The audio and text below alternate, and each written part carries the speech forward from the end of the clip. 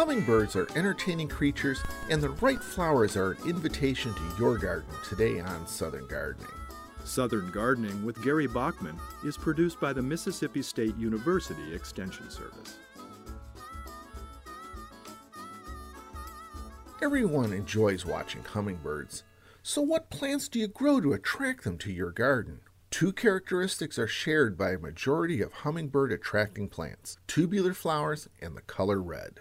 Tubular flowers have the characteristic of being able to hold quite a bit of nectar. This is part of Mother Nature's grand plan.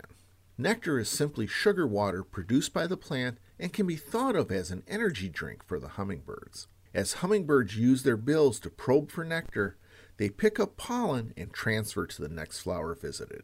A grouping of red flowers is a signal that the kitchen is open.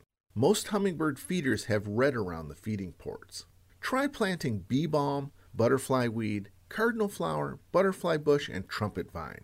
Many flowers that attract hummingbirds have little fragrance, as these birds feed by sight. Sweet-smelling flowers attract bees and wasps. Since hummingbirds have the ability to fly in multiple directions and obviously hover, having plants whose flowers cascade are ideal. Fuchsia flowers, for instance, hang downward and are perfect for the hummingbirds to feed.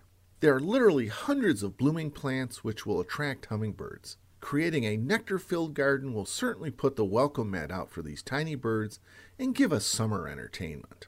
Consider planting low to high like a stadium. This will allow the hummingbirds to access all the flowers and let you, like Bob Uecker, sit in the front row to watch the action. I'm horticulturist Gary Bachman for Southern Gardening. Southern Gardening with Gary Bachman is produced by the Mississippi State University Extension Service.